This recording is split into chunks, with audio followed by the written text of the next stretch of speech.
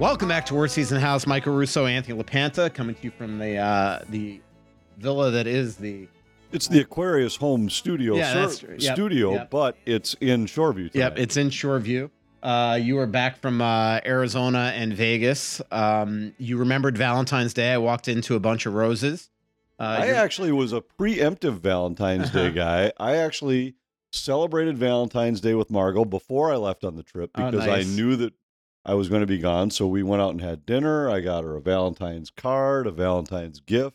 That's why you're husband of the year. Husband of the year, 9 of the last 11 years. I think it's going to be tough this year, but January didn't go too well for me. So Is that why you walked in today with a ton of alcohol and you're just feeding February, it to her? right? And I had flowers to wrap up our Valentine's celebration. But no, this is actually it's a tremendous little lead-in for the podcast. It's a Cocktail of the Month Club that I got as a Christmas gift from Gianni. It's the second year. Last year was all the kids gave it to me. And I think it was just from Gianni this year, but you get 3 different drinks. You get all the mixes and the recipes to make 4 cocktails of 3 different drinks. The only thing they don't send you is the spirit, and each month it's a different spirit. Okay. Last month it was rye. This month it's tequila. So you go out, you buy a bottle of tequila, and then it has all the mix to make 4 each of 3 cocktails. It looks good. And it's terrific. And it actually has broadened our horizons with some number. That's how we got into tequila was last year. There was a tequila month, and we liked a couple of the cocktails. They've stayed in a regular repertoire of ours. But they force you to think about drinks a little differently with some of the different mixes. You maybe get out of your comfort zone with even what kind of alcohol you might drink. And like this one, the first one we're having here has a little blackberry soda in it with Blanco tequila, a rose syrup of some kind, and then some cardamom bitters. Wow. And lime juice. And it's really good. But another one, I think it was called like Cookies with Grandma or something, and it has chocolate in it. And so it's a variety of cocktails, but it really kind of gets you thinking about things. And I thought it would be a perfect way to lead in to have a little little while we talked wild hockey. Yeah, no, that's good. Maybe I should start this to, learn how to be a bartender for my next career. That's my, people ask me all the time, what are you going to do next? And I'm like, either deal poker or be a bartender. Well, for me, they usually talk about being a chef. I wouldn't mind. I'd love to do that, but I wouldn't mind working in the restaurant business where bartender would be one way to do it. Be a wine guy. Be cool. Yeah, that would be a lot of fun. I went behind the bar at Lake Elmo Inn like last year, and I poured my first beer. It wasn't very seamless. Yeah, you might have to have more skills than just pouring beer. Yeah, but even that, I was not very good. So there's just nothing that I'm good at all. Well, like I was just in the dentist chair, and I was like this woman that's like, she's doing the cleaning, she's like maneuvering the mirror, and I'm like, how would you could you imagine if I tried to clean somebody's teeth? Like, how do you get the I can't imagine that you're very good at brushing your own teeth. No, well, trust me, I just learned I'm not. This is a guy who had to call a maintenance guy to change a light bulb. Well, first of all, I'm definitely not good at brushing my teeth because I just got like a ton of bad news at the dentist. And you know what my problem with going to the dentist is that when they're doing the initial, it's always a new hygienist. And when they're doing the initial exam and they're silent, you just know they're judging you. Like, you just know that they're like, this guy doesn't floss. He hasn't flossed in 20 years. He only, maybe, brushes once a day, maybe smokes a little too much cigar, way too much coffee. Like, that this is all what's going through the mind. She's judgmental on everything. And coincidentally, I feel like I'm talking to Larry David right now. I'm being judged by the dentist. You're about to say coincidentally, I'm going to the dentist tomorrow for the first time in 15 years. I'm embarrassed to say that, but when I called to make the appointment, the woman calls up my name and says, "Hold on, please," and then comes back. "Is it possible you haven't been here since 2009? I said, "Yeah, that's possible." And then she says, "Oh, so you must have been going somewhere else. Can you just have them, where else were you going?" I said, "Nowhere, just to my bathroom to brush my teeth a couple times a day." Yeah. And we'll find out. The other thing I do before I go to the dentist is I feel like I'm cramming for an exam. Like I am like in there before going to the dentist, like just brushing every nook and cranny. I decided today to floss for the first time in like weeks, months, and just started bleeding like a faucet because so they like I feel like they want to know, when you get there. I'm fully prepared for my mouth will be bleeding like crazy tomorrow during I'd say 10-1 that you're not going to show up at practice tomorrow. I'll be there. Root canals. Yeah, no, I'll be there. I'll be there. Crowns, cavities. We remember, like, we've had, and we joke sometimes about Margot's diving into different kind of fitness plans, different kinds of way to eat, different ways to take care of things. At one point this summer, we were brushing our teeth with sand. Sand. It was a little jar of sand, and you dipped your toothbrush in it, and then you brushed with it, and it was sand, and it was sand, and the guy Mara said it was granular, right? But it was the thing on the side said the first ingredient was sand, and so we brushed our teeth with this for a while, and it was like when you ran your tongue across your teeth, they were amazingly smooth. Then we had dinner with a dentist one night, and they said, yeah, don't do that anymore. It's terrible for your teeth. So we abandoned that plan. We had these electric toothbrushes for a while that did a timer for 2 minutes, and they'd stop like every 30 seconds so you knew to move to a different quadrant of your mouth. We did that for a little while. So we've done some different ideas on dental hygiene around here, and now we're back to just using Crest and a toothbrush. So it seems like we've come back full circle. By the way, is this like the normal procedure for when you get flowers to be doing everything you're doing, Margot? Like, what a high maintenance procedure. She's just like trimming things and spinning things and pulling out the spinning of the flowers. And she told me a couple times how to check. It's like Mr. Miyagi here. Check to see that the base is firm. We're told. Take off all the leaves, the dead somethings. And then spin it. But in a store, I can't take. But what if you get hit by a thorn? Oh, you take the thorns off too. Right. So they end up with very wide open flowers. But there was something I've forgotten that I was supposed to check every time before I bought them, because I can't. Well, if that's obvious to the naked eye, then I can do that. I thought there was some other test I was supposed to do to make sure they were good. But you guys know that she doesn't have a mic. Right. No, I know. I was asking the question for my own personal use, but people are either at this point going to absolutely love and find this podcast hilarious, or they're going to be like, it'll be good. It off. I got to have one more tequila cocktail. I got harassed when I got home because I did have a little tequila last night after the game in Tempe. And actually, you know what? I was thinking about this on the way home because I was kind of thinking, well, we'll probably talk a little bit about the road trip. And this road trip for me had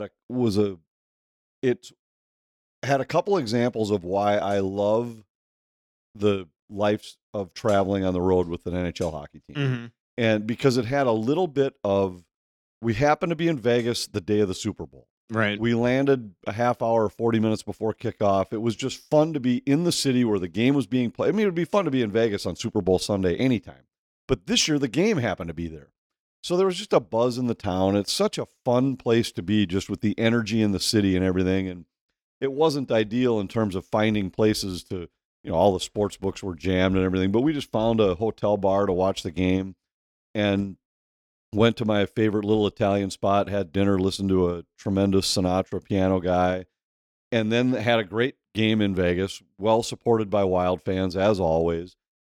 A day off in Tempe where I got to go play golf at an unbelievable country club with some guys from Ping that were down in Tempe for some Ping training stuff, but they're from Minnesota. A couple of them were from Minnesota anyway, Wild fans that wanted to go to the game, but had a full off day. Team's not practicing or anything, so I had no responsibilities whatsoever. 70 and sunny in the middle of February. I get to go play golf in Tempe. And then the game night, a fun atmosphere at Mullet Arena. I know you weren't on this trip, but you've been there before. It's just, we have the best broadcast position in the league. You feel like you are more a part of a game there than any place else that we go all season long. But it was one of the rare times where we stayed in a city after the game and flew the next morning.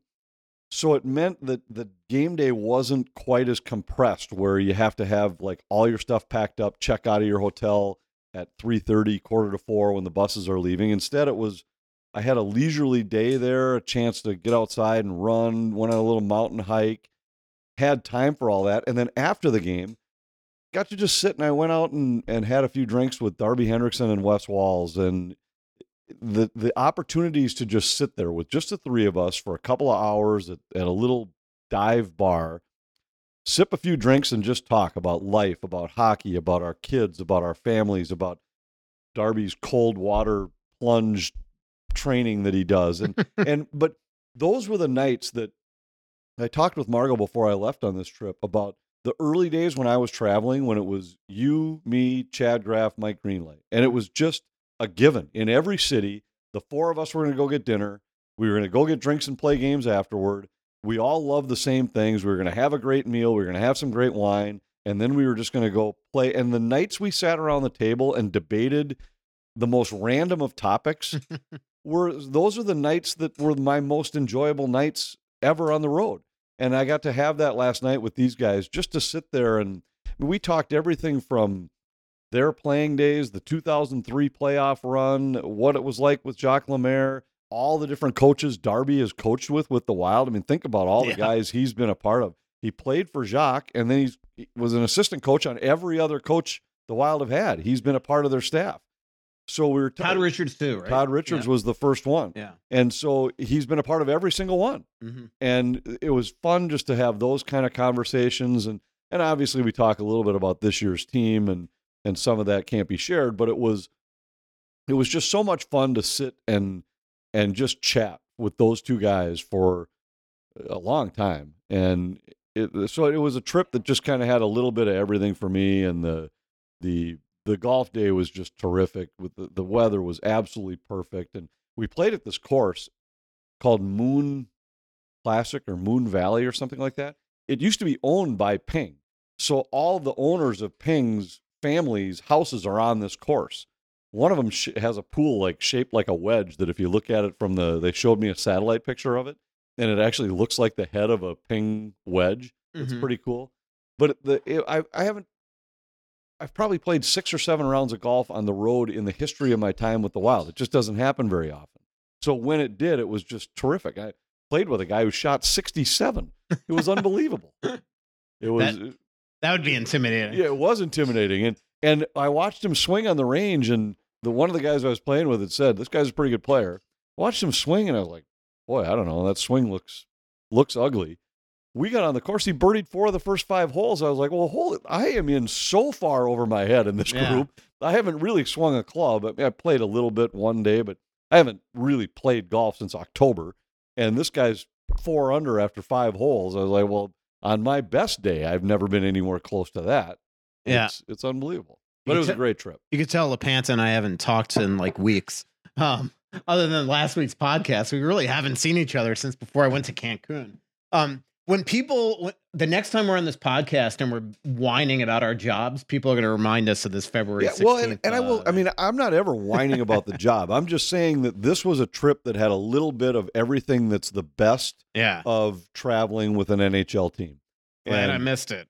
It was, well, you've missed the Florida trip this year was fun. I know you missed all that one too. Trips. So, you're the guy in charge. Why don't you?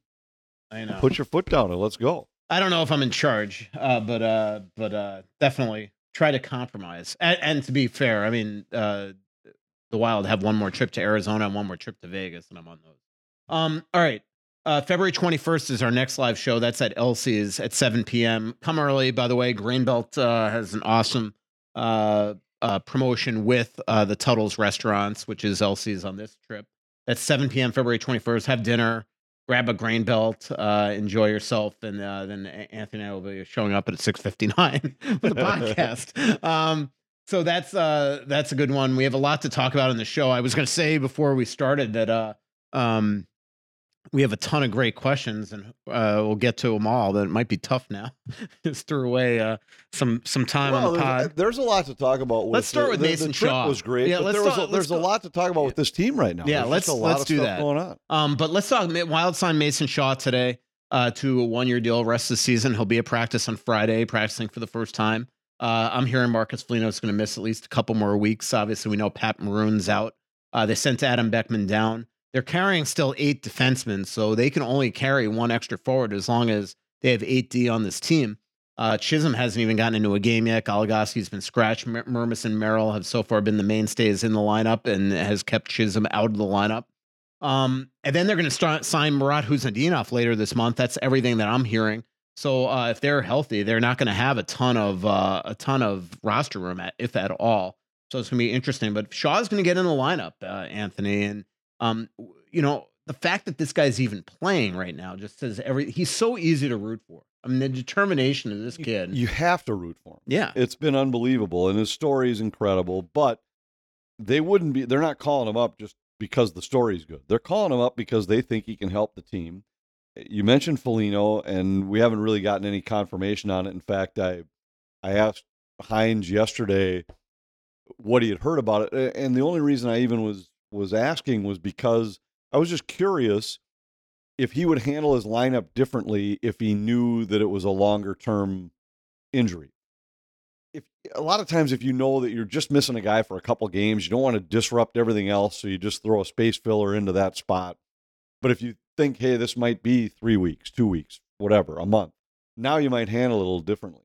And he at that time didn't really know, and I actually, there are times, as you know, when the coach tells you I don't know, and they know. You know they know.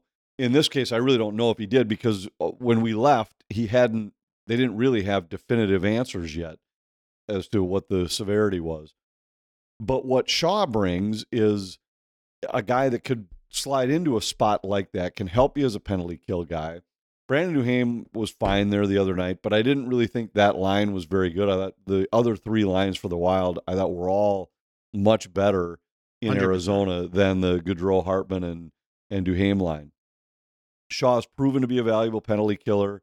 He's proven to be a guy that everybody in the room likes and respects. And if now all of a sudden you say, okay, well, if Foligno's going to be gone for a while, you got a spot in the bottom 6 that, as good as that 4th line has been with Dewar, Lucchini, and Lettieri, you got another guy here who has proven that he can help you in those spots. And as I mentioned, the penalty kill, where he was such a big part of a very improved kill last year. This is not just a charity thing. This is a guy that can help the team. Yeah. I'm going to be interested to see what happens with Huznadinov and how quickly they can get him over here. When they sign him, they theoretically, especially if they're working out the work visa and everything, they could put him on Iowa's roster just for the time being. And then if you remember, once you get to March 8th, which is the trade deadline, then you can go over 23 men on your roster. You just got to be cap compliant.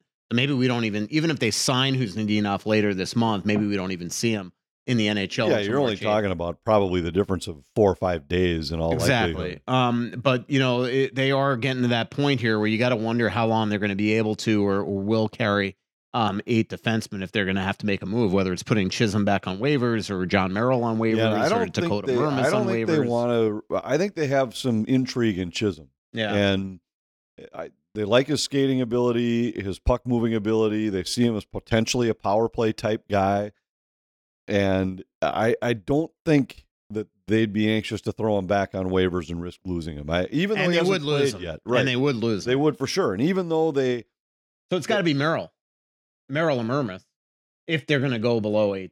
Yeah, and if you're going to do that, I don't know that either one of those guys would be a risk to be claimed. Yeah, they've been fine with the Wild. They've been good, but I don't really think there are teams out there that would. I guess I haven't looked at the other rosters closely enough, but I would guess they'd have a chance to clear waivers, and they don't want to lose any of those guys. I think when you start to look at the defensive core, I think they're excited about the addition of Chisholm. I think he has some upside, just needs an opportunity. But those other guys have really filled in well. And I was talking with Wes a little bit about this, that when Beckman arrived, that it perhaps ignited a little fire under a 4th line. That hey, now there's an extra guy here, and I don't know that Chisholm didn't have the same impact on the defensive core, where all of a sudden you got some guys who are just in the lineup every night. And now you got another guy sitting here that, well, if I don't pick it up a little bit, I'm going to be in the press box for a week. 100%. Totally agree with you. I think it's a great point because I didn't love their game completely yesterday, Merrill and Murmas. They both had some tough moments, some good I mean, moments. they didn't play much down the yeah, stretch. and no, but I thought they were both very good against Vegas and I thought Pittsburgh. They were great against Vegas. And I thought they were the best pair in Chicago. So I don't disagree with you. I think that those guys read the tea leaves. I mean, they know, Goligoski can't go anywhere. So it's got to be one of those two. And I totally agree with it. Feeling overwhelmed by a growing to-do list and a shrinking schedule? Spending more time stressing over household repairs and enjoying life? Well, you're not alone, and Aquarius Home Services has your back. They are your trusted local let us tackle your to-do list team. Aquarius Home Services is here to assist. Whether it's your furnace, electrical work, or plumbing giving you trouble, you choose the service and they will handle the fix and take $98 off the repair cost. That's right. For any furnace, plumbing, or electrical repair, they're slashing $98 right from the price. Watch your to-do list shrink while you reclaim your time. No more worrying about flickering lights, leaky toilets, or noisy furnaces. Their dedicated professionals respect your home and your time. Aquarius believes in earning the right to be recommended. They're just a click away at AquariusHomeservices.com. And don't forget to mention Russo sent you. Open a 5.15% annual percentage yield 11-month certificate at any Royal office or online at rcu.org/financialjourney-CERT. Early withdrawal penalties could reduce earnings and principal. APY accurate as of 2/2/24. Insured by NCUA. Whenever I want to look like a non-slob, I wear twill. So Saturday night, I'm at Head Flyer. Everything I was wearing, I got at Twill in the Edina Galleria. Sunday night, Timberwolves game. Once again, decided to go into non-slob mode. Everything I wore, I got at Twill. Stenstrom dress shirts, beautiful Italian sport coat, Brax slacks, really nice belt, everything. I won't go any farther, but pretty much everything I wore, including, my hat that's kind of like a dress hat that also has ear flaps that fold down for the Minnesota winter. I mean, everything I got at Twill. So I recommend you going to Twill and finding what works for you. TwillMN.com, Twill in the Edina Galleria. But how ironic is it, Anthony, that Chisholm comes here and he might go back to Winnipeg and not even play a game yet when we go there next week? I mean, right now, I can't imagine he's playing against Buffalo. Can you? I think if I can read the way Hines handles this stuff, and we don't know him as well yet as we've known the previous coaches, he seems to be a guy that we're going well, we're winning, I'm not going to disrupt. And so because of that, I think it's unlikely he makes a change into Buffalo. I also think Murmas and Merrill had played well enough against Pittsburgh and Vegas that even though they had a little bit of an off night against Arizona, that they've got a little bit of rope left. Yeah. Now, even in a win, if they weren't great against Buffalo and the team won, then I could see him making a change. I gotta believe he goes with the same group. Yeah. One more game. It's just, this is a tough situation for Chisholm because, this guy hasn't played in months. And now you're going to throw him into a lineup that is now suddenly trying to make the playoffs. It just, it's really crazy just how it's all come about here where now it's really hard to get him into the lineup because he might not want to really disrupt things. And you're not disrupting the forwards at all. You can't, even Shaw, I can't imagine is going to play until there's an injury because that fourth line of Lucchini and Lettieri and Dury not changing. Yeah. And they're not taking, unless you're sitting and taking out Freddie Gaudreau at some point. And that was what I was just going to say is it's probably a bigger statement. But I thought the Wild's worst line the other night was the Hartman, Gaudreau, Duhaime line. Those are three guys who you certainly would say have earned more, have more credibility, have a little bit longer leash than the fourth line guys because of their tenure and stature in the league. But I thought those guys struggled, and you could tell. That's why Hines was playing that fourth line like crazy. He talked about it after the Pittsburgh game, how good they were. He leaned on them in Vegas. But I thought it was significant the number of times they wound up on the ice against the Keller-Schmaltz line for Arizona, and Hines didn't care. I'll play those guys against their best line. And it was a 1 versus 4 matchup. I bet 4 or 5 times late second, early third when the game was in the balance, and he had no problem playing those guys against him. Yeah, I just don't know when you send Gaudreau a message at some point. Like, this is just unacceptable. This has gone on the entire season. He's just MIA. Yeah, their penalty kill is going well, and he's now suddenly a part of it. But my lord, I mean, this is crazy how invisible he is, and at some point you just got to hit him in the pride. As much as this guy cares, as good of a guy he is, as much as he works hard, like at some point you got to just send him upstairs and send him a little message here, and because again, I'm curious. There's sometimes where guys aren't playing well, and a message is what's needed. There are other times where it's not effort; it's just a guy that's in a slump. And with him, I think it's more the latter, a guy that's just in a slump. 82 game slump. Right? No, I agree, but I don't think it's. Yeah. You don't look at him and say, "Well, he's not prepared to play. He's not out of shape. He's not." It isn't lack of effort. He hasn't been able to make a play all year. And it's like Ryan Reeves took the Freddie Goudreau we knew and turned him into Well, we can talk more about that in a minute. But because the other thing, that was actually one of the other things I talked a lot on this trip when I spent some time with Wes, and we were looking at where the team's headed, the roster and everything, and Gaudreau's name came up, and we both agreed that I still believe his contract is a valid contract for a guy with his skill set. And if you're paying $2 million for a fourth line center that can kill penalties, that even if it's that and a shootout specialist, because he was really effective in shootouts, and those points are huge in the standings. This year, there just haven't been in very many shootouts, so we haven't seen it as much. But for $2 million for that guy on your fourth line, that's terrific. The problem is here he's playing in a more significant role. He's been a third line guy, even a top six guy from time to time this year, and just hasn't produced at that level. But as you move forward, I don't think there's anything wrong with the contract they signed him. And if he ends up being a fourth line guy that gives you 18 or 20 points a season and plays on the penalty kill, that's worth $2 million. Yeah. And he gets you some shootout goals. Right. But this year they just needed more like what they got last year from him, and they just haven't gotten it.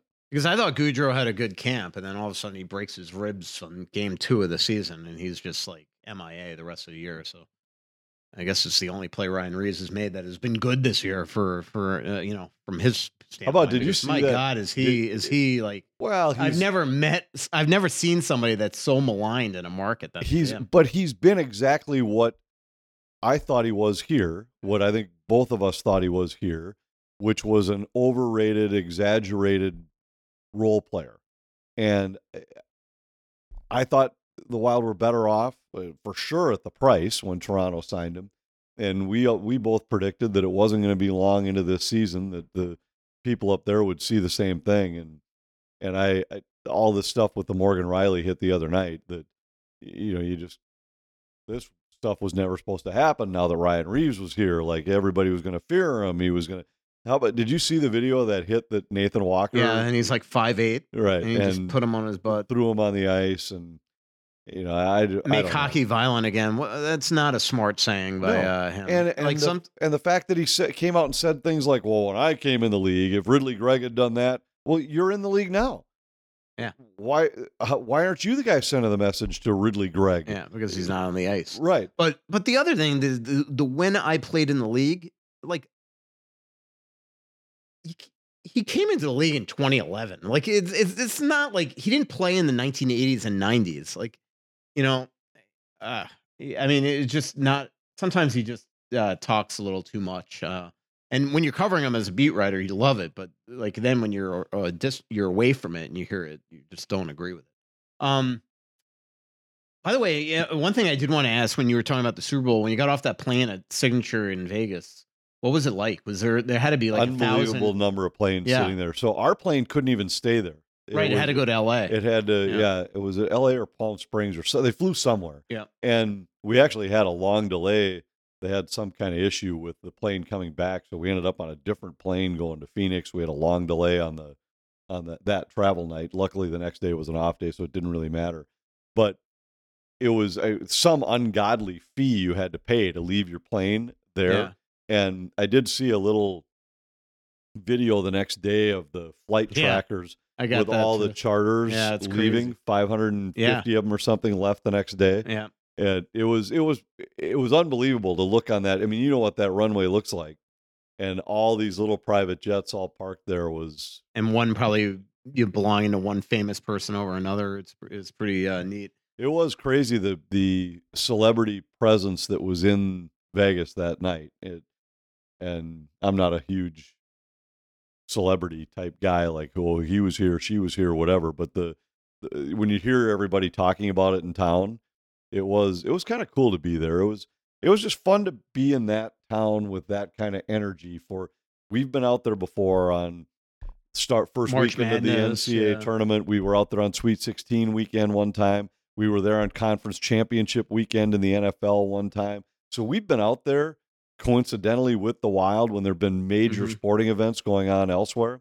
But for this one to actually have the game be there in Vegas was well, I've cool. been in Vegas a couple times on Super Bowl Sunday, but never obviously when it was in Vegas. And even then, when it's not there, it's a zoo.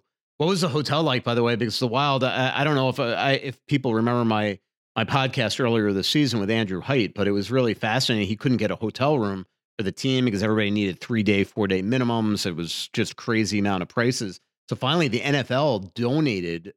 I mean, the Wild had to pay for them, but gave the Wild 40 hotel rooms from their hotel there, because otherwise the Wild literally would have either had to fly in on game day or stay in another city and fly in.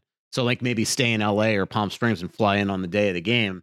But then the NFL came to the Wild's rescue. But was it weird being off the strip a little bit and no casino? It was only a block off the strip, although in Vegas blocks are big. Yeah. And the hotel was fine. There was nothing special, but I'm glad that we were down in that neighborhood and not out of town somewhere. Yeah, for sure. And I didn't realize the NFL had been the ones that had helped them, but it was our hotel had to have been where a lot of the CBS people were housed, because a bunch of the meeting rooms were like CBS meeting rooms. So that was kind of cool to be around that kind of energy. And you had the big CBS set right in front of the Bellagio fountains. That was it was kind of cool to watch them taking that apart the next day. And so all those things were just kind of fun to see. But it did make for we usually stay at the Bellagio. I love that place. I love being right there. I don't think we're staying there on the next trip either, but it was fun just to at least be in the Strip area, even though we were a block off. So we talked about the fourth line. Let's talk about the first line, the new fourth line. That it's not totally brand new. We've seen John Hines actually use this line before after he first got here, and he separated Kaprizov and Zuccarello. I think you and I, our last podcast was after the Chicago win, and we talked about how John Hines was not happy after that win and threw some shade at the top two lines. Really between the lines, talking about guys like Zuccarello and Boldy, and not so much Kaprizov, but definitely that was part of it. And then we show up to practice the next day, and Zuccarello and Kaprizov are separated, and we have a new first line with Eriksson Ek and Boldy. And my Lord, has Matt Boldy come alive here? Not that he wasn't alive before, but he is playing his best hockey since last March. And Eriksson Ek's just being Eriksson Ek, and Kaprizov, the three, their chemistry right now is off the chain. I don't know if you were watching our broadcast last night or not, but they had I mentioned that if you look at all the lines in the NHL who had played at least 130 minutes going into last night, because those guys I think had played 132 or 135 together, there's only one line in the NHL that has more goals per 60 minutes than those guys. And they've just been magic. It's been their attempts and their chances for are all up in the 75, 78% range these last few games. They've been absolutely dominant. Arizona had no answer for them. Vegas really didn't have an answer for them. Pittsburgh had no answer for them. They've just controlled games. And the number of attempts and shots that they get, I think last night between the three of them, they had 25 attempts and 15 shots or something like that. Kaprizov had 8 shots on goal. They were controlling the games the way that we saw Kaprizov control games so often earlier in his career, that we've been waiting. When is it going to be that shift where he's circling with the puck in the offensive zone? And we haven't seen that, but we've seen it from their line where they look like they're on a power play their entire shift on the ice. I thought yesterday was one of his best games of the season. I know he didn't score every second last night, but even just, again, as you were just saying, coming up the ice with a presence is that was the Kaprizov that I think that we've all come to expect. And I think that's, I just was talking to Barrera about this. A lot of the fans that have wanted this team to quote unquote tank for a top pick. This team's incapable of tanking when you have players this good. Right. I mean, you can't make Eriksson Ek and Faber and Kaprizov and Boldy and Zuccarello and Foligno and these guys, guys with pride like Fleury and Gus, you can't make them play like Anaheim and San Jose and Chicago. No, there are guys. I mean, look at those rosters. There are guys on those teams I've never even heard of. You know that I always will argue against the people who say, "Oh, you have to bottom out, you have to tank, you have to lose, you have to get a top." You don't. What the Wild have been able to do has been amazing in the fact they've stayed competitive for these last 12 years, turned over almost the entire roster, and yet have been competitive. I understand they haven't made a run to a cup final, but over the last 11 years, the Wild and the Penguins are the only two teams that have been in the playoffs 10 times. That is something. And it's because of the talent level on this roster, the talent level on this team. They're better than the other teams right now that are on the bubble in the West. I don't know if they'll be able to overtake all of them and wind up in the postseason, but there is no way you walk into that room and say to guys, hey, we'd be better off losing games. It's absurd. And they are so different. Even look at Arizona. They've been talking earlier this year. I remember when, well, I don't have to throw Gorgie under the bus, but earlier in the year, Arizona was winning some games, and he's like, oh, yeah, I mean, the Coyotes are better than us. I'm like, they are not. They're just not. They're not even close. And so when we were going to the game the other night, and I said, look, this has been like their magical year. They've got one goalie's got 5 shutouts. They've just been stealing games. They won 5 in a row against the last 5 Cup champs.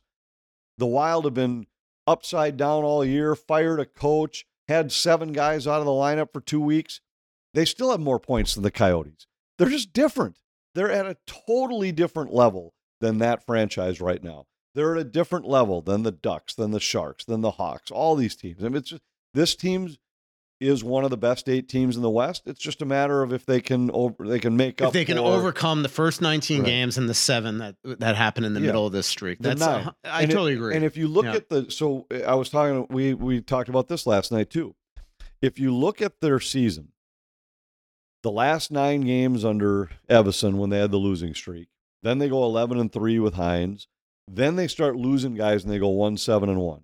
And if you look at the guys that were out during that 1-7-1 stretch, it wasn't 1-7-1 with your A team. It was 1-7-1. About 5 of those nights, you had no chance with the roster you were running out. And now since then, they're 8-3. So which team's real? If you even just look at the Hines era, 11-3, 1-7-1 when you were crippled, 8-3. Is it really realistic to look and say they're a 19-6 club if they've got all their guys healthy? Maybe not, but it's for sure more accurate than saying that their overall mark is what it is, because that 1-7-1 stretch, yes, they didn't play well, they didn't get great goaltending, but they were fielding a team that was $50 million under the cap for most of those games. Mm-hmm. Nobody wins in that spot. Yeah. And we were all talking about like Kaprizov and Foligno and Zuccarello and Brodin and Spurgeon and Gustafsson being out of the lineup. We all discounted the Vinny Lettieri factor, and that's clearly, look at that. They were 11-3 with Lettieri in the lineup. He goes out, they go in the tank. He comes back, they've won 4 in a row since. I will go to my grave saying that Vinny Lettieri was the biggest injury. You'll appreciate this. We have 2 little tangential stories on Lettieri. One is that tomorrow night we're going to be trying we're going to make lamb chops here. I got the recipe from Tino. He was the one, Tino Lettieri, Vinny's father. He was the one who put the recipe into Louis' restaurant, Tavern 23. We had them there one day, and they were awesome. And I had made the comment when we were up at Louis' cabin this summer. I was like, I want to get that lamb chop recipe. And very quickly, Louis' daughter-in-law was like, that's not Louis' recipe. That's Tino's recipe. You get it from Tino. Well, Tino sent it to me, so we're going to try that tomorrow night. The other thing is, as we were doing the game last night, something came up in the broadcast. Lettieri's name came up somehow, and Wes Walls made mention of you had sent me the tweet of Louis' hole-in-one. Right. And Wes had seen it too, so he mentions it. And I said, well, I'll guarantee you, wherever he is right now, he's watching this game, critiquing every shift. I got a text from him 15 seconds later saying, you're right, I am watching. No, so here's what happened. You guys were telling this story. All of a sudden, you show a guy on the glass wearing a Lou Nanne jersey. I call Lou up in Florida because he does not live in Minnesota. I call up Louie in Florida and I say, did you plant that Lou Nanny jersey in this crowd? He's like, what are you talking about? And then he's like, oh, I missed it. I'll rewind. And then that's when he texted you. Well, yeah. So not the Nanny jersey, but it was when we were talking about Letary. And I had just said, I'll guarantee you he's watching the game, critiquing every shift from number 10. And he texted me like instantaneously and was like, you got that right. And by the way, so a couple of weeks ago, I went to Tavern 23 with Lou Nanny, or it was our like weekly when he's in town or date. We go to Tavern 23. And for the first time ever, I got the steak there. It's phenomenal. Like they're like gridiron steak or flat iron steak or whatever they call it. I had their flat iron steak there for lunch. Absolutely unreal. But so then we're going. Then we decided to go take a trip down to smoke some cigars, which my dentist pointed out today. And on the way there, we called Elliot Friedman and Jeff Merrick up. We had like a little conference call. It was one of the funniest conversations you've ever heard of Lou Nanny talking to these guys. It was like, I mean, and Jeff Merrick, if you know Jeff Merrick at all, like Lou Nanny's his hero. So it's always a cool little moment when they talk. Was he telling him that he thought Letary should be making $2 million somewhere? Yep, playing on the top six, second line, first power play. To your point before we got on this tangent about the teams they're going with, like you pointed out yesterday on the broadcast twice, once during the pregame show and once during the broadcast, on a chart that you put together about how favorable their schedule is coming up. And we've talked about this ad nauseum really the last month. If you look at the teams that they are fighting with right now, like every team around them, they are better than. Right. Arizona, Seattle, Calgary. And here's the thing with Calgary, they're probably going to trade Tanev and Hanifin. Arizona's going to trade everybody. Seattle's probably trading guys. Nashville's one team that I still think is going to get back into the playoffs. But LA's in the tank. St. Louis, like if the Wild can just take care of business in these games and stay healthy, they really do have a shot. They're better than these teams, but they have to play significantly better because of the early season struggles. And so it's still probably a less than 50-50 bet if you were actually getting odds to whether or not they make it into the playoffs. But they're better than those teams. And we took a look at it. The 2 days, the Monday and Tuesday, couldn't have possibly gone any better for the Wild. Seattle went 1-1. Every other team that was on the bubble lost. And the Wild had a win in Vegas and then followed it up with a win in Arizona. So the Wild went 2-0. The rest of the contenders were 1-6 over a 3-day stretch. Then you look at the Wild's schedule, and the next 15, they got 9 against non-playoff teams. Even in the last 15, where they play 9 against teams currently holding playoff spots, 4 of them are against the Blues and Kings, who are the 2 wild card teams. So you've got a chance right there to make up the ground you're behind. And of the 6 against non-playoff teams, 5 of them are against the bottom 5 teams in the league: Anaheim, San Jose, Ottawa, Chicago. Right. So they have opportunities. Blues look like they're playing really well right now. 1-7 of 10. Kings are just in the crump. I mean, every team around them is actually. I mean, Calgary's been 500. We know that obviously Anaheim or Arizona's lost 7 in a row now. Seattle's lost 7 of 10. So I mean, the Wild definitely have a chance here. As you know by now, I'm a big fan and proponent of Livea Weight Control Centers because I'm also a client. Well, I've got some big news. Livea, the trusted leader in weight loss, is now offering breakthrough weight loss medications in their center locations. In fact, I was down at the Roseville location last week, and I met with Dan, Marie, and Amanda to get info for myself, and they were so excited with the number of people coming in for their consultations to see if the medical weight loss program would be the right thing for them to complement the work they're doing on the nutrition side of their journey. Well, Livea's new medical weight loss program offers GLP-1 medications that will support you in overcoming those biological barriers that can make losing weight so difficult. Trust me, I know, with my early mornings, my late nights, my endless number of flights, It is absolutely hard. Well, with this medication, you can eliminate the food noise and experience accelerated weight loss and decreased appetite, and you get all that alongside award-winning expert nutrition and personalized one-on-one support that you've come to know from Livia Weight Control Centers. I've been with Livia for 6 weeks, have lost close to 20 pounds, and already feel better in so many ways, thanks to the expert nutritional guidance and personalized one-on-one support that I was just talking about that I get weekly from Livia. Visit Livia.com, that's LIVEA.com, or call 855-GO-LIVIA and find out more about their groundbreaking medical weight loss option. And if you're interested in the nutritional side only, well, good news. If you join Livia today, you'll get your first 3 months free. Be sure to mention my name, Russo, when you call in or fill out the form on the website, and the fine folks at Livia will get you all set up. Start your weight loss journey the Livia way. Hey, everyone. Attorney Jerry Bosch here with Bosch Law Firm and WorkCompExperts.com. For almost 30 years, we've represented Minnesotans just like you all over the great state of Minnesota to guarantee they've been treated fairly and with respect when they've suffered a work-related injury. A work injury can change your life in an instant. You need someone on your side who can help you focus on getting back on your feet and getting paid while you do. You may be entitled to medical benefits, wage loss benefits, job placement, retraining, and payment for permanent disability. To make sure you are being paid all the work comp benefits you're entitled to, please call the attorneys at Bosch Law Firm. The call is always free, and there's never a fee unless we recover benefits on your behalf. Call 651-333-8300, Bosch Law Firm, or visit us at WorkCompExperts.com. Welcome back to Worst Seats in the House. Michael Russo, Anthony LaPanta. February 21st is our next live show. That is at 7 p.m. at Elsie's. That will be a very fun show because it'll be the day after we're both in Winnipeg for that game, and we know that game. Would you expect fireworks for that game? I mean, or do you think it's going to be one of those where it's like, all right, it's, sometimes you hype it up and nothing happens. Yeah. But remember the last time they played, you had the whole Hartman Perfetti nonsense that happened I think on the ice, and then Perfetti let everybody know about it. I think it depends on who's in the lineup for the Wild. If Marcus Foligno's back, he won't. And that becomes a different atmosphere for sure in that game. It's a very important game for Minnesota, so I think I'd say that it's probably unlikely that there's and Winnipeg's not playing well right now. No, they're not. I mean, they won last night, 1-0 against San Jose, but they are not scoring goals right now. So they haven't been playing well. So all right, let's get some Twitter questions because we have a ton of really good ones here. Rock NHL goes, do you think Faber is starting to become the face of the franchise over 97?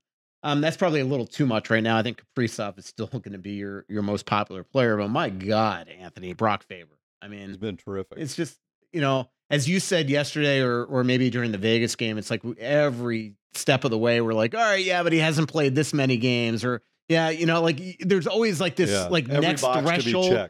There's always this next threshold where you're like, all right, is Faber going to hit that rookie wall? And he just doesn't do it. How about that first period yesterday? We're on the PK. He's just blocking shots and killing forechecks, and he's been great. And been so good on the power play.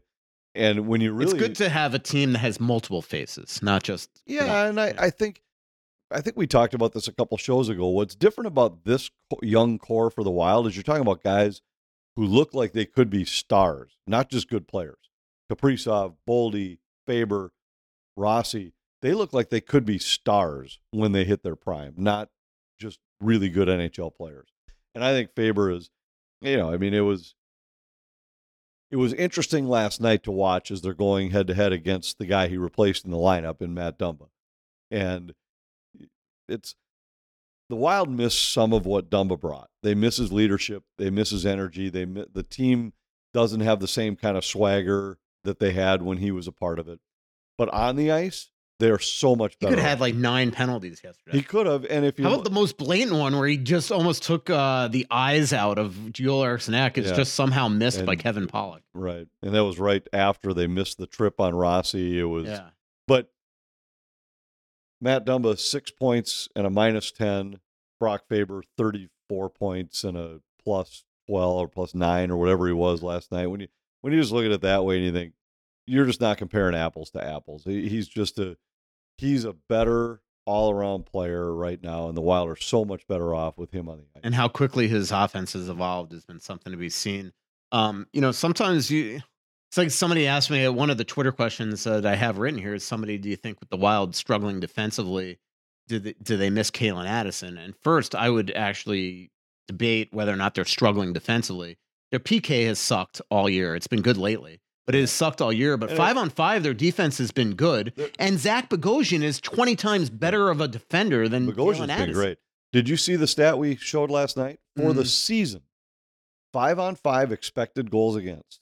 Yeah, it's number 2. Yeah, that's Florida's the only team that's better. What's been different about this team defensively is they haven't gotten the goaltending they got last year. Same 2 guys. Last year they were 3rd in the league in save percentage. This year, most of the year, they've been in the bottom 3. Right now, I think they're 25th or 26th in save percentage.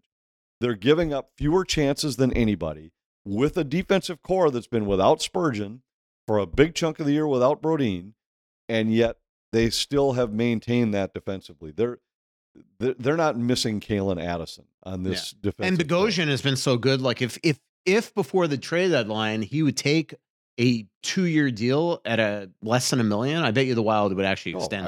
I'd sign him for 2 years. He's just got this presence about him. First of all, he looks like a gladiator. But you know what's funny about him is I don't think people realize he's only 33 years old. Right. This is not a 39-year-old guy. He just started playing when he was so incredibly young. Very well going forward. Sometimes, I mean, like most big guys, if a Clayton Keller's coming at him one-on-one, he's probably getting beat. But he has been good. There are times where, when you play 25 shifts a night, you're going to have some tough moments. And but for the most part, Bogosian has done his job. Imagine if this defensive core has its top 4 intact next year. And you're talking about Zach Bogosian as being your 5 or 6 defenseman, a right shot guy, a big physical guy.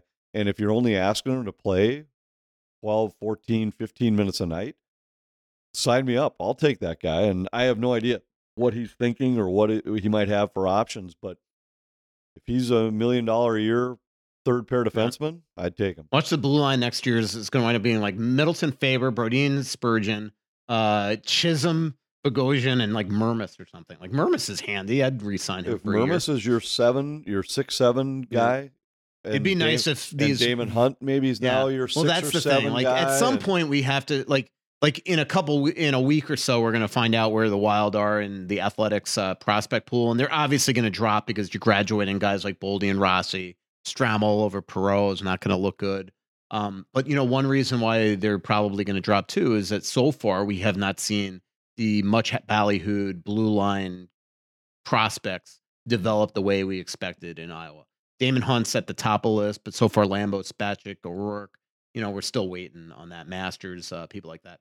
Karen Fiala asks, it's Fiala's picture with a wig, asks, when the NHLPA appeals the suspension for cross-checking another player directly in the face, is the player, obviously talking about the Riley Gregg thing and Morgan Riley, is the player that got cross-checked in the face also an NHL PM or ever like, what the F? That guy deserves suspension and you represent me too. It's such a great question. I talk about this all the time. Like it's the weirdness of a union, right? You got to protect the other guy. And when you're doing that, the other guy's got to be like, what the hell? This happened to me at the Star Tribune once in 2007 when we went into bankruptcy. In the head? No, but a similar thing to Karen Fiala. We were represented by a union.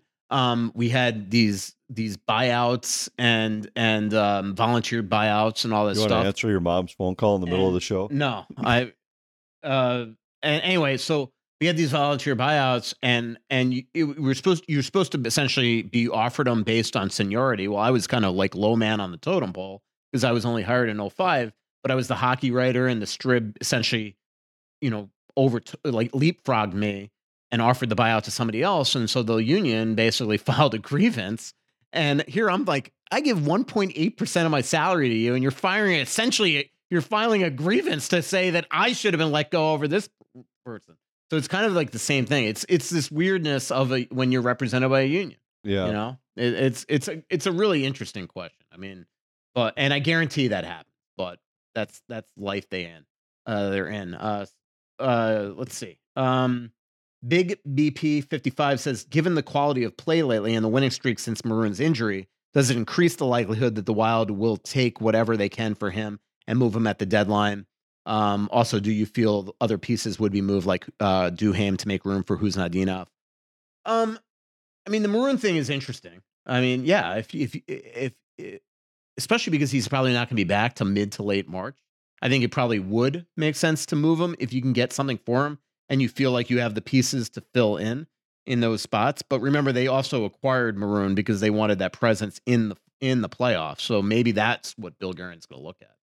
Perhaps. I don't know that. It all depends on, I suppose, what some of these other guys end up doing. Is Shaw healthy and ready to go? What Do their they health sign situation Hustadinov? Yeah. Where I wouldn't be surprised at all if they made some kind of a move. And even if he is still beat up, much like what the Wild did last year when they brought Nyquist in because he was injured, the price went down. So they took a shot and said, let's see if he gets healthy. And I could see somebody doing that with Maroon. He's got some Stanley Cup playoff credibility. And with Duham, like, unless you're offered something really significant, like, I don't see the real value in trading him. I also think, like, we're doing a player poll that you'll read pretty soon in The Athletic, and it's hilarious. And I'll just say that, remember when I did the player poll in 2020 and everybody was going after guys like Greenway and Ryan Donato? Well, Duham's the most popular person inside the room of people just making fun of with certain subjects. And to me, my always opinion is when teammates are going after you to that such a degree, it shows you how popular you really are in that room. I for Bill Guerin to be such a locker room guy and Duham to be such an important piece in there and liked in there and all that stuff, I don't know if you just trade him for nothing just to open a door. I don't think they would do that. So like, it just makes no sense. The more the merrier in terms of I've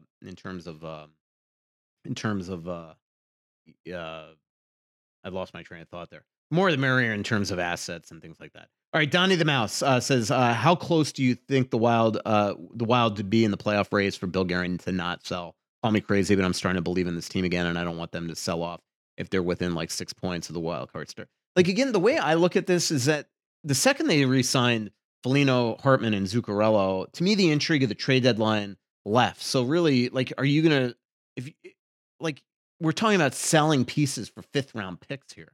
Maybe a guy like Fleury, who you can maybe get a conditional second, like a 3rd round pick, but maybe it moves to a second if the team goes to the Western Final. But trust me, Marc-Andre Fleury doesn't want to go anywhere. He wants to make the playoffs with this team.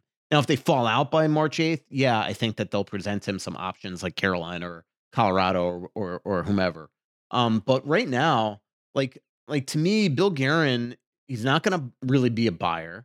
And in terms of selling, like we're all worried about, like, or is he going to sell or buy? Well, it's not like anything that he does is going to like trigger some sort of rebuild. So I don't think this is as much intrigue as fans keep on making. Yeah, I don't think so either. He isn't going to buy. It's maybe a role player, a supplemental piece, but he's not going to give away any significant future asset for a veteran or an expiring contract right now.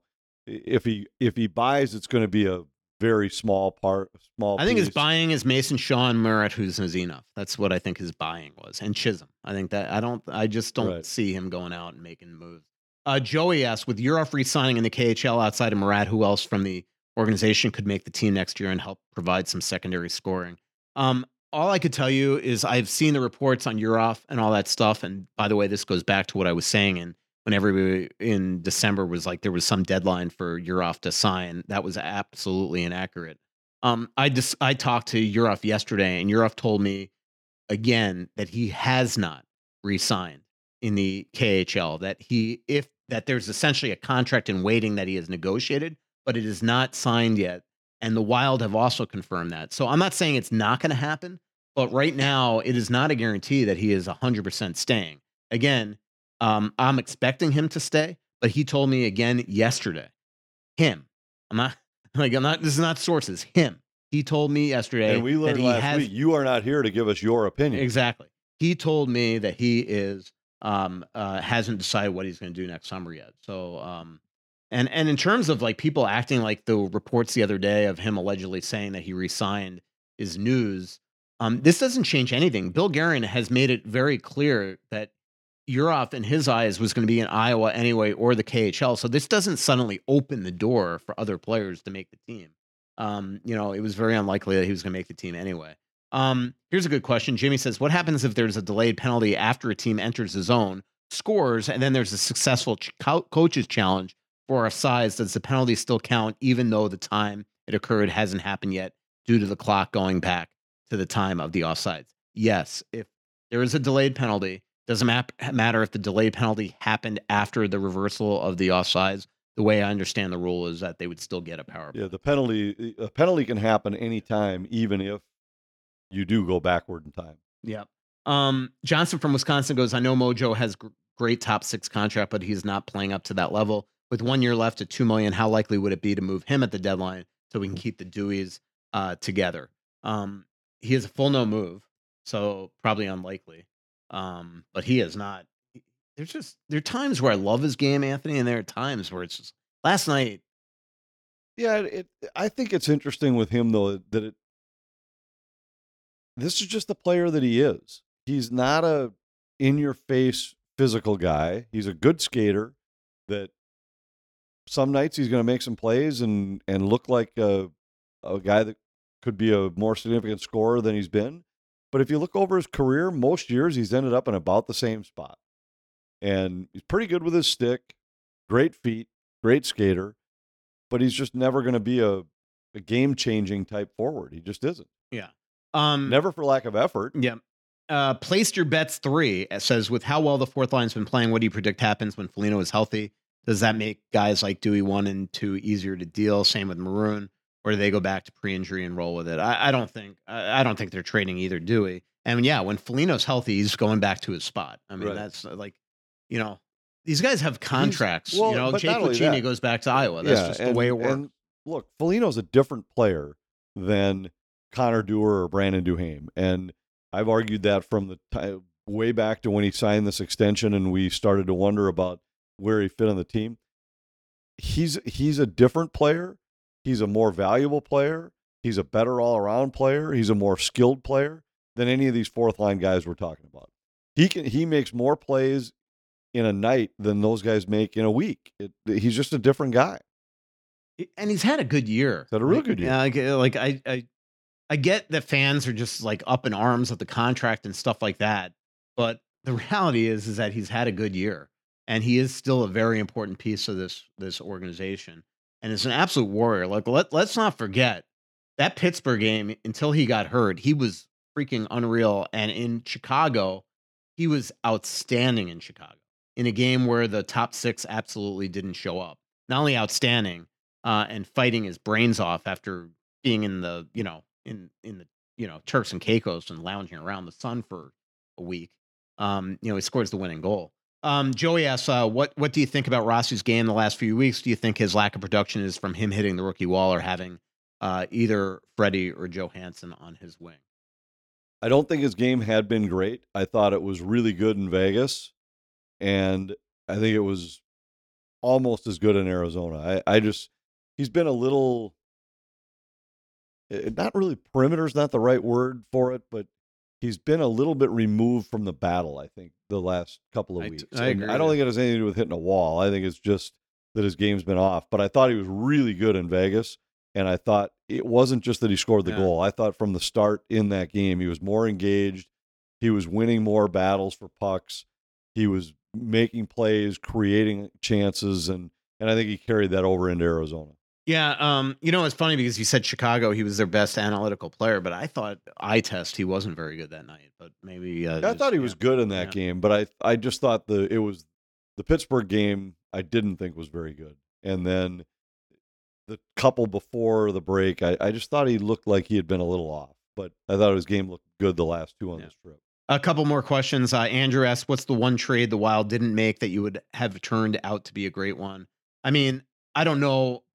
There was talk of Dumba for Nylander. I don't know if how real that was, but Nylander would have been a great one. The other one is years and years and years ago, the Wild tried to sign Marian Hossa the year he signed his 1-year deal in Chicago or Detroit, and that would have been a heck of a signing. Let's see here. Here's one I thought was interesting because I didn't hear you say this. Tyler goes, from Mike specifically, can you explain why the Wild can't win on national TV? LaPanta pointed out the record is much better when only looking at the Bally's broadcasted games. Is this true, and does this prove that jinxes are real? Well, it does not prove jinxes are real. I think it does. They're not. It seems like they did win their last national game, the Chicago game, I think that was their first national win of the year. I think Was it really? It was. They got blown out in Dallas. They got beat by Colorado at home. And there was one other one that they lost. It was the Philly game in Philly. Yeah. Was one-sided. They had gotten blown out. They were 0-4, I think, and had gotten blown out in 3 of the 4. And then the Chicago game they won on national TV. So, yeah, they've been better on Bally's. Just keep every game on Bally's. I think that'd be the smart way to go. Peter the Goat asked, did you like the All-Star jerseys? I actually liked them. What did you think? They weren't bad. I liked the nameplate on the bottom. I thought it looked pretty smooth. Yeah, I didn't really have a strong opinion. Wild Boys 59. Boy, maybe I should save this for next week. This could open a door. If you guys can say what's your thought going on the Russia situation, I feel bad for Kaprizov. Well, I wrote that story with Joe Smith and Rob Rossi the other day, and you would have thought that we committed treason. There is such a disconnect in my mind for this. Like, I just don't understand. Like, there are some psychos on Twitter and in the comment section that are acting like these Russians that are playing the NHL are the ones that decided to invade Ukraine. I don't understand. Like, I will never comprehend how it is up to Kirill Kaprizov or Nikita Kucherov or Andrei Vasilevsky or Svechnikov or whoever to give what their feelings are on the war, especially because this is not the United States. You don't know what repercussions could happen back when you go back there to your family. I don't understand. It's none of our business. Right now, because of what's going on over there, they have been taken out of international hockey. That was the purpose of our article, to talk to them about how they're not invited to be in this Four Nations Cup, how Nikita Kucherov and Vasilevsky and these guys might never, ever get to experience what Kirill Kaprizov did in the Olympics in South Korea. So I'm with you, Wild Boys 59. Like, I that is my thought on it, is like, I get why other countries do not want Russians to be part of international competition, but it is not Kirill Kaprizov's job to be asked his opinion of Putin or the war. Same it is not me up to going around the locker room and asking people about Donald Trump or Joe Biden or when we invade another country. Like, we don't ever ask Americans what they think of what's going on here. So why should Kirill Kaprizov have to give his opinion of what's going on? Yeah. Or if you condemn the war. If he's disappointed that he doesn't get to play, that's fine. That's what that's what the story is. And one of my colleagues in the Athletics said that Joe Smith, Rob Rossi, and I have the blood of Ukrainian children in our hands. Like, what the fuck? Okay, keep that in, Brandon. Yeah. It's at 102. Nobody will even hear it. Anyway, I mean, that's just my opinion. Don't you think that's a perfect way to end the podcast? I think it's a perfect way to end. Yeah, you just want to make dinner. I do want to make dinner. I got some steaks. I got another tequila cocktail to whip up. Yeah, there are some really good questions left, but we talked about dentistry and your incredible. And we have a show next week. Well, thanks to everybody for tuning in. Thanks, as always, to all our Tuttle's restaurants for having us, Grain Belt, and as well. Again, February 21st is our next live show. That is going to be at Elsie's at 7 p.m. Come early for dinner. You'll absolutely love it. And again, thanks to our sponsors, and thanks for Anthony for having the Aquarius Home Services studio in his house tonight. Anytime. You're welcome anytime. Our sponsors are Aquarius Home Services, your local authorized dealer for Connecticut water treatment systems, plumbing, heating, electrical work, Royal Credit Union, Olivia Weight Control Centers, Bosch Law Firm, and Twill in the Edina Galleria. See you at Elsie's, everybody. So much coming out, there's nothing going in. I know that you feel like you're never gonna win. Oh, but the